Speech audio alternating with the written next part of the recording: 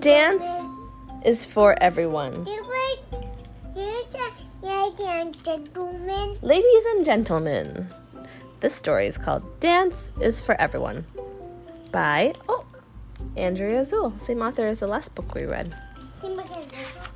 Business Pig. Yeah, I think, Holden, did you grab this from the same section in the library on the same part of the shelf? Yeah. Mrs. Arena and her ballerinas were surprised. There was a new student in their dance class. Who was it? An alligator. An alligator. Have you ever seen an alligator at your tutu class? What would you say if you saw an alligator come in? I would fall down. Why? Because it would startle me. I'll fall like that. Oh my goodness. I'll fall down. Well, they decided it was okay for her to join. Besides, who would be brave enough to tell a 450-pound alligator she couldn't? She didn't understand what was being said, but she was great at following along. They were pleased that she didn't try to eat anyone, not even a nibble.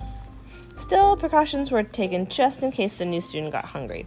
After a while, they got used to having an alligator in their class.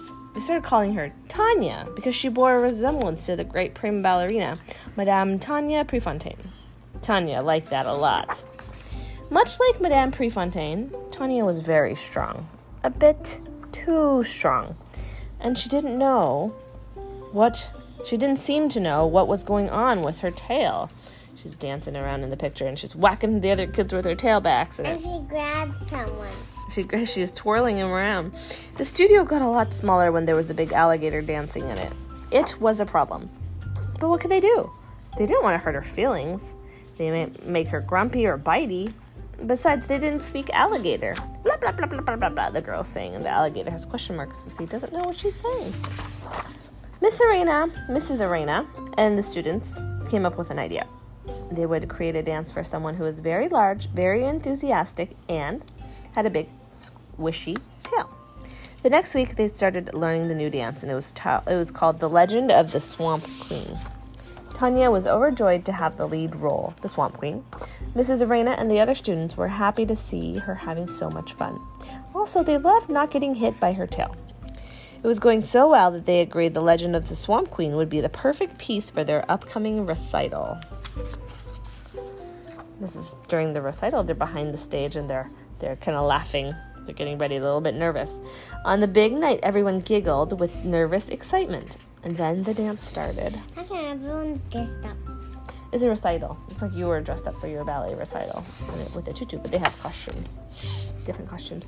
And the audience in this page, they're saying, so enthusiastic, so strong. What an unbelievably realistic alligator costume.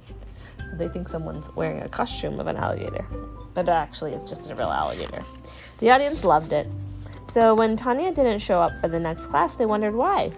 Weeks went by and Tanya was still missing. Then, one day, they received an invitation to a very special performance.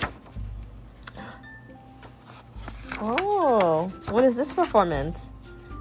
It's real animals dancing ballet. It's kind of like the same as the performance. Oh, yeah. Same animals. The audience loved it. The Tanya. end. Tanya. Tanya.